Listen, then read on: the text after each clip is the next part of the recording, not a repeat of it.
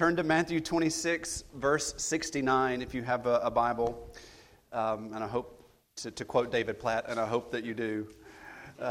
Matthew 26, verse 69, and we're going to go into chapter 27, verse 10. If you're a guest this morning, we have been working our way through the Gospel of Matthew over the last year and a half, and we're almost there. We're almost there. We're going to finish in a couple of weeks.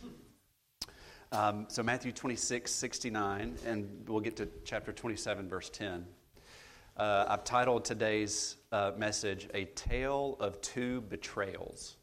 Okay, a tale of two betrayals. I have a younger son, Luke, who really loves a great story. He really loves a great story. And we got to spend some time in the car yesterday, and we got into the car together. Yet again, he turned the car on, not cranking it, but turned the battery on before I could even get in the car, and started the CD that is in the car. One of the few cars left in this world that has a CD player. And it's actually in the glove box, which is just weird. It's like somebody might still want it, so they put it in the glove box. 2020 for the win. And the disc that started playing was an audible, like a radio production of The Magician's Nephew by C.S. Lewis. Yeah, everybody love. Okay, so and this is probably I'm not counting, but it's at least the 174th time we've listened to The Magician, because Luke, he loves a good story, and he loves to get lost and live and imagine that story in his mind. And I do too. The snippets of the pictures of God and the gospel that Lewis gives inside his fiction writings will stay with you forever, especially if you read them again and again and again, or if you're an audio person, if you listen to them, especially the productions of them again and again and again. But being a little more cerebral and being older, when this started happening in the car yesterday, I started reminiscing about the influence of C.S. Lewis in general. Not this specific story, but just in general. When my friend in college, Lori, said, you really should start reading this book called Mere Christianity by C.S. Lewis. And I was in the habit of underlining things that stood out to me in a book, and I had a red marker pen when I first started. And I still have the copy of this book that is just one big red marker now under virtually everything that he said, because my mind was blown at the thing. And then the weight of glory and the abolition of man, and on and on and on I could go about the influence of C.S. Lewis's life. So you can imagine my enthusiasm when a few years ago I picked up the biography of C.S. Lewis. And do you know that C.S. Lewis was amazing, but he was not perfect? Because in my mind, he was basically Jesus, right? But he had some doctrinal things that were weird. He had some lifestyle issues that were weird. C.S. Lewis was not perfect. And you can read the biography. I'm not going to throw my hero under the bus. I'm just trying to tell you he wasn't perfect, right? And in my mind, he was, because all of the things he had read had so changed my life for the good of the gospel. Okay. So when we come to the end of Matthew's gospel, the Gospels have a way, Matthew has a way in particular, I think, of just kind of laying it out like it was and not giving you any real commentary on like it was. He wants you to read it for what it really, they don't hide reality. The Bible doesn't do this at all. I mean, you see the mess of humanity all the way through. It just highlights the need for Jesus over and over and over again, right?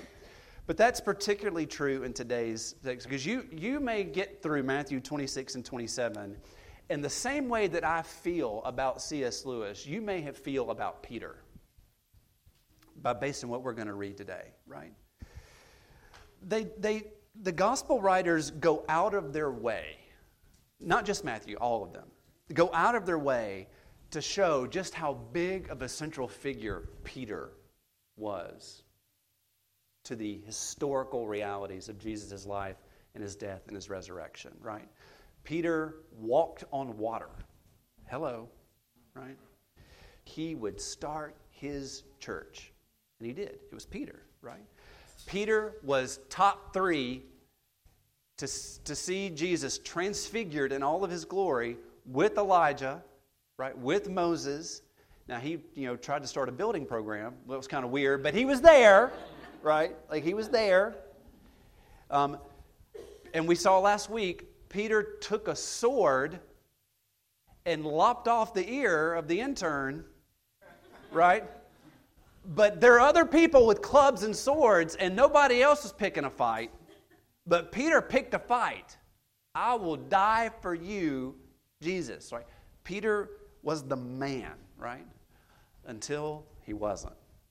And that's the story that we're going to look at today. And Matthew does this in such a way to contrast Peter's betrayal with Judas's betrayal in a way that I think will show you Jesus in a really unique way. Now, Peter was sitting outside in the courtyard. A servant girl approached him and said, "You were with Jesus the Galilean too." But he denied it in front of everyone. "I don't know what you're talking about." And when he'd gone out to the gateway, another woman saw him and told those who were there, "This man," talking about Peter, "was with Jesus the Nazarene." And again, he denied it with an oath. Let me go back to Matthew 5. "I don't know the man." After a little while, those standing there approached and said to Peter, "You really are one of them, since even your accent gives you away." And then he started to curse and to swear with an oath. "I don't know the man." Okay, Matthew, being holy, leaves out the cursing. And Peter remembered the words that Jesus had spoken. "Before the rooster crows, you will deny me 3 times. I want you to underline Peter's reaction. He went outside from the courtyard and he wept bitterly. Okay? So you read that story, you maybe, like me, have some empathy and or sympathy for Peter, right? Like you kind of feel for him, and I think you should. I think that's Matthew's intent. I think it's right, if it's not necessary, for you to feel for Peter in this moment, especially if you've read all of Matthew and importance and his growth, right? He was the one who tried to protect Jesus. He was the one who, who's done all these really bold and wonderful things, and then this happens. You're like, I feel for the guy. I feel for the guy. But if you look at the text, Peter, as bold as he was, you remember last week at the very end, around when Jesus is taken by the mob and he's arrested, what did the disciples do? They all fled, right? But what does Peter apparently do? He runs, and the other 11 keep going, and he stops. And he keeps his distance, but he can see, right? So he's come back. He's turned around. He's the only disciple who did this, and he did it not only just in the city, but he came into the city, but actually went into the temple, into the courtyard, all the way in, so he took some risk because he wanted to be with Jesus, right? Which tells us that even though he has done this thing, he clearly loves Jesus. So you feel for him because he still clearly loves Jesus. James Boyce put it this way. He says, Peter must have thought that he would never be able to live with himself unless he saw this through and knew for certain what would become of Jesus. Peter failed in a situation he would not even have been in had he not loved Jesus greatly. He ends up in this, weird, isn't it? He ends up in this position where he's betraying Jesus even as he's pursuing him because he loves him. So your heart goes out for him because I think you know why, right? But that doesn't mean he doesn't blow it big time. It does not take much to get Peter to fall. A servant girl questions him, which in that culture is the most insignificant human being in the room. And he caves, right? But if you think about this, and if you really put yourself in this story and who you want to identify with, we are all Peter. Okay? If Peter could do this, I could do this really easily. And so could you. If what happened to Peter can happen to the strongest of us, it may even be that the strongest of us are the ones who are actually in danger of doing the very thing that Peter did. So I want to just take a couple of lessons here from Peter's betrayal. Why did this happen? What can we learn in response from this, and how does this point us to Jesus? Number one, I don't think that Peter really took Jesus' warning to heart. Okay? If you go back to verse 31 in chapter 26, right? Jesus told the disciples that all of them would fall away on his account. Do you remember Peter's response? Right?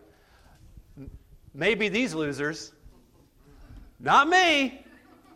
I'm not going to do. I will never do that, right? And then Jesus says, "No, really, you're going to." He did not take it to heart. Jesus, the one he loved, the one he followed, the one he was willing to, quote, to die for, the one he was willing to be better than anybody else for, he did not take that person's warning to heart. And he did this betrayal in a very powerful, painful way. This is a warning of over self-confidence in our ability to keep the faith. Over self-confidence in our ability to keep the faith. So let's tie this theological nerd stuff here just for a minute. Okay? With Paul in Philippians, he's talking about what it is that all the righteousness, all the holiness, all the zeal, all the knowledge of the law, all the ability to keep his law. If Paul had any reason, he would say, to have confidence in his flesh to make him right before God, right? He had it. But Paul would say, he would see the works of Jesus, and he would say, I put no confidence in my flesh to put me in a position for God to say, that's the standard, well done. You did it, Paul. He says, no, I will choose Jesus every time. And the same thing that is true about our justification is true about our sanctification. Peter had self-confidence, over self-confident in his ability to earn Jesus' approval and live the life of faith that Jesus had called him to. That's over self-confidence. We can't trust Jesus just to make us right before God. We have to trust Jesus to live right before God. Right? And related to this over self-confidence is the fact that Peter just wasn't praying, which is the attribute, the practice of someone who is not self-confident. Verse 41, same chapter. Jesus had urged the disciples, he said, watch and pray, so that you will not fall into temptation. And Peter fell asleep, just like everybody else. And then, in his self-confidence, he denied Jesus in the courtyard before the servants and the high priest. So it's not just about overconfidence, it's also a lack of practicing dependence. Right? But you know what's really good? What's really good here is that even though Peter wasn't praying and even though he was over self-confident, Jesus had all the confidence in the world about finishing the Father's will, and Jesus had been praying for Peter. Right? If you look at the Lucan account of this story, Jesus told Peter that very night, Simon, Peter, Satan has asked to sift you as wheat, but also in a lack of practice. Simon has asked to sift you like wheat, but I have back. Oh. Because he's going to turn back. What is he going to do? Strengthen your brothers. That's what he said. So we need to pray, and we may not be, but Jesus is always, always praying for us. Hebrews 7:25, if you need your verse. Okay. So that's Peter. That's Peter's betrayal. And then Matthew, in magnificent literary style, says, let me show you a story of another betrayal. Look at verses 1 through 10 of chapter 27. When daybreak came, all the chief priests and the elders of the people plotted against Jesus to put him to death. After tying him up, they led him away and handed him over to Pilate, the governor. Then Judas, his betrayer, seeing that Jesus had been condemned, was full of remorse and returned the 30 pieces of silver to the chief priests and the elders. I have sinned by betraying innocent blood, he said. Would you draw a line from verse 3 and 4 back up to verse 60, let's see, what is it, 70 to 75 of the previous chapter? What's that to us, they said. See to it yourself. So he threw the silver into the temple and departed, and then he went and hanged himself. The chief priests took the silver and they said, it's not permitted to put it in the temple treasury since it's blood money. They conferred together and bought the potter's field with it as a burial place for foreigners. Therefore, the field has been called Field of Blood to this day. Then what was spoken through the prophet Jeremiah was fulfilled. They took the 30 pieces of silver field as the Lord directed me. You know, when I read Peter's betrayal, I feel compassion, and when I read Judas's betrayal, I feel dread. You may not quite feel that way, but I feel dread. Judas, I harped on Judas last week, so I'm not going to do this too much. But Judas's betrayal story is a warning. This is why I feel dread, because it's a warning. It's a warning lived out in real life. It's a warning that it is entirely possible to spend time with Jesus, hear Jesus' sermons, see Jesus' miracles, and not believe in Jesus' grace. Right? And I don't say that Judas lacked belief because he ended his life. I say Judas lacked belief because of what he didn't do. He didn't repent and believe in the grace of Jesus. Right? Judas felt what he did. Judas was sad about it. Judas hated himself for doing it. Judas knew that Jesus was innocent. Judas, unlike Peter, publicly testified to the fact that the very of Jesus' reality, and he did it to the very people that he turned Jesus over to. But recognizing we are wrong, loathing ourselves for it, and acknowledging the injustice of it is not repentance.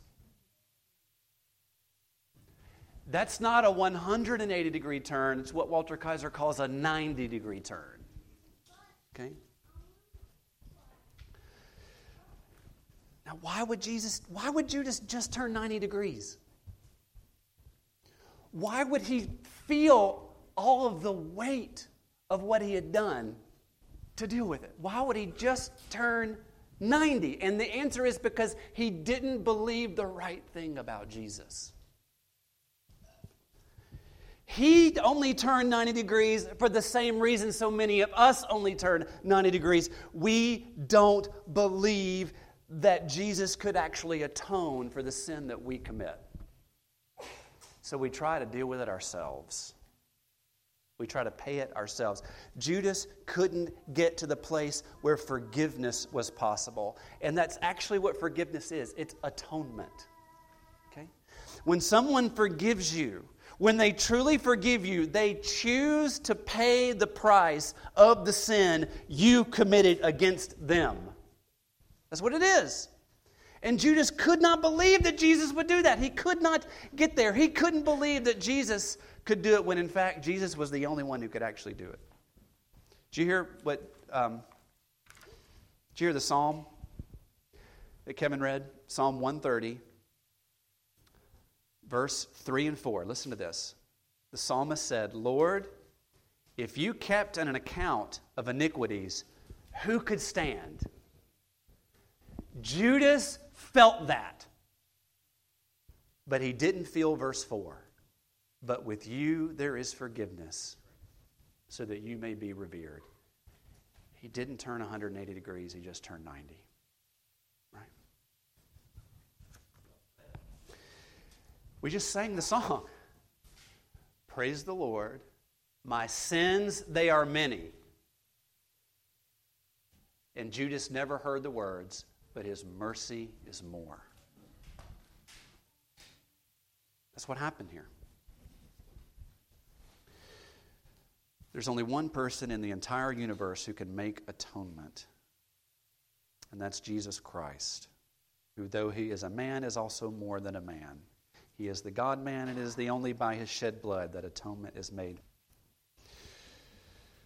If you were to call my dad, who is now 70 years old, if he came one Sunday, he would say, I never had to worry about Rob. It's like, you've always, firstborn, blah, blah, blah, blah, blah, all the things, right? Okay. So it never occurred to him that I might screw up, okay? Because he's forgetting a lot of things. Mostly because he was at work 8 to 5 days a week, and my mother would be glad to have given him a list of reasons for him to be worried about me. And I do not remember what I did all day that got me in this position, but I will never forget the time my mother disciplined me at like 3:30 or 4 o'clock, probably because I did something terrible at school. And then she said, you're going to stay in your room, and when your father gets home, he's going to deal with you. And I knew what that meant. So, in the few minutes that I had remaining, I put on as many pair of underwear as I could wear at one time. And then I put on 2 pair of blue jeans to cushion the blow. And the blows came in fury. It was not a grace-based discipline program at the moment. Okay. And it still hurt. And I stayed in my room until I was done dealing with the consequences of my choices. And then I stepped out of my room, and my dad was sitting in his chair, and I got in his lap, and I hugged him and watched the news while my mom finished dinner, and we went on with our life together in forgiveness. Why? Because I believe something about my Father greater than my sin. So I could take the consequences and get back in his lap. Okay? I want to call you to a grace-filled life this morning. Your sins are many, but his mercy is more.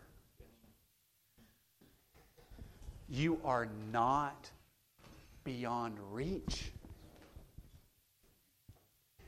There is absolutely nothing you could do to ever lead him to love you any less. And the cross where he's headed in the next 2 weeks is the proof. It is the proof. Guilt and shame without repentance and faith leads to hopelessness and despair. Don't stay there. Guilt and shame with repentance and faith in the work of Jesus leads to joy and purpose, which is where Peter is going to go. And that's where you can go too. Let's pray together. Father, we are, there's just no, thinking about you and talking about it without recognizing the fact that you are holy.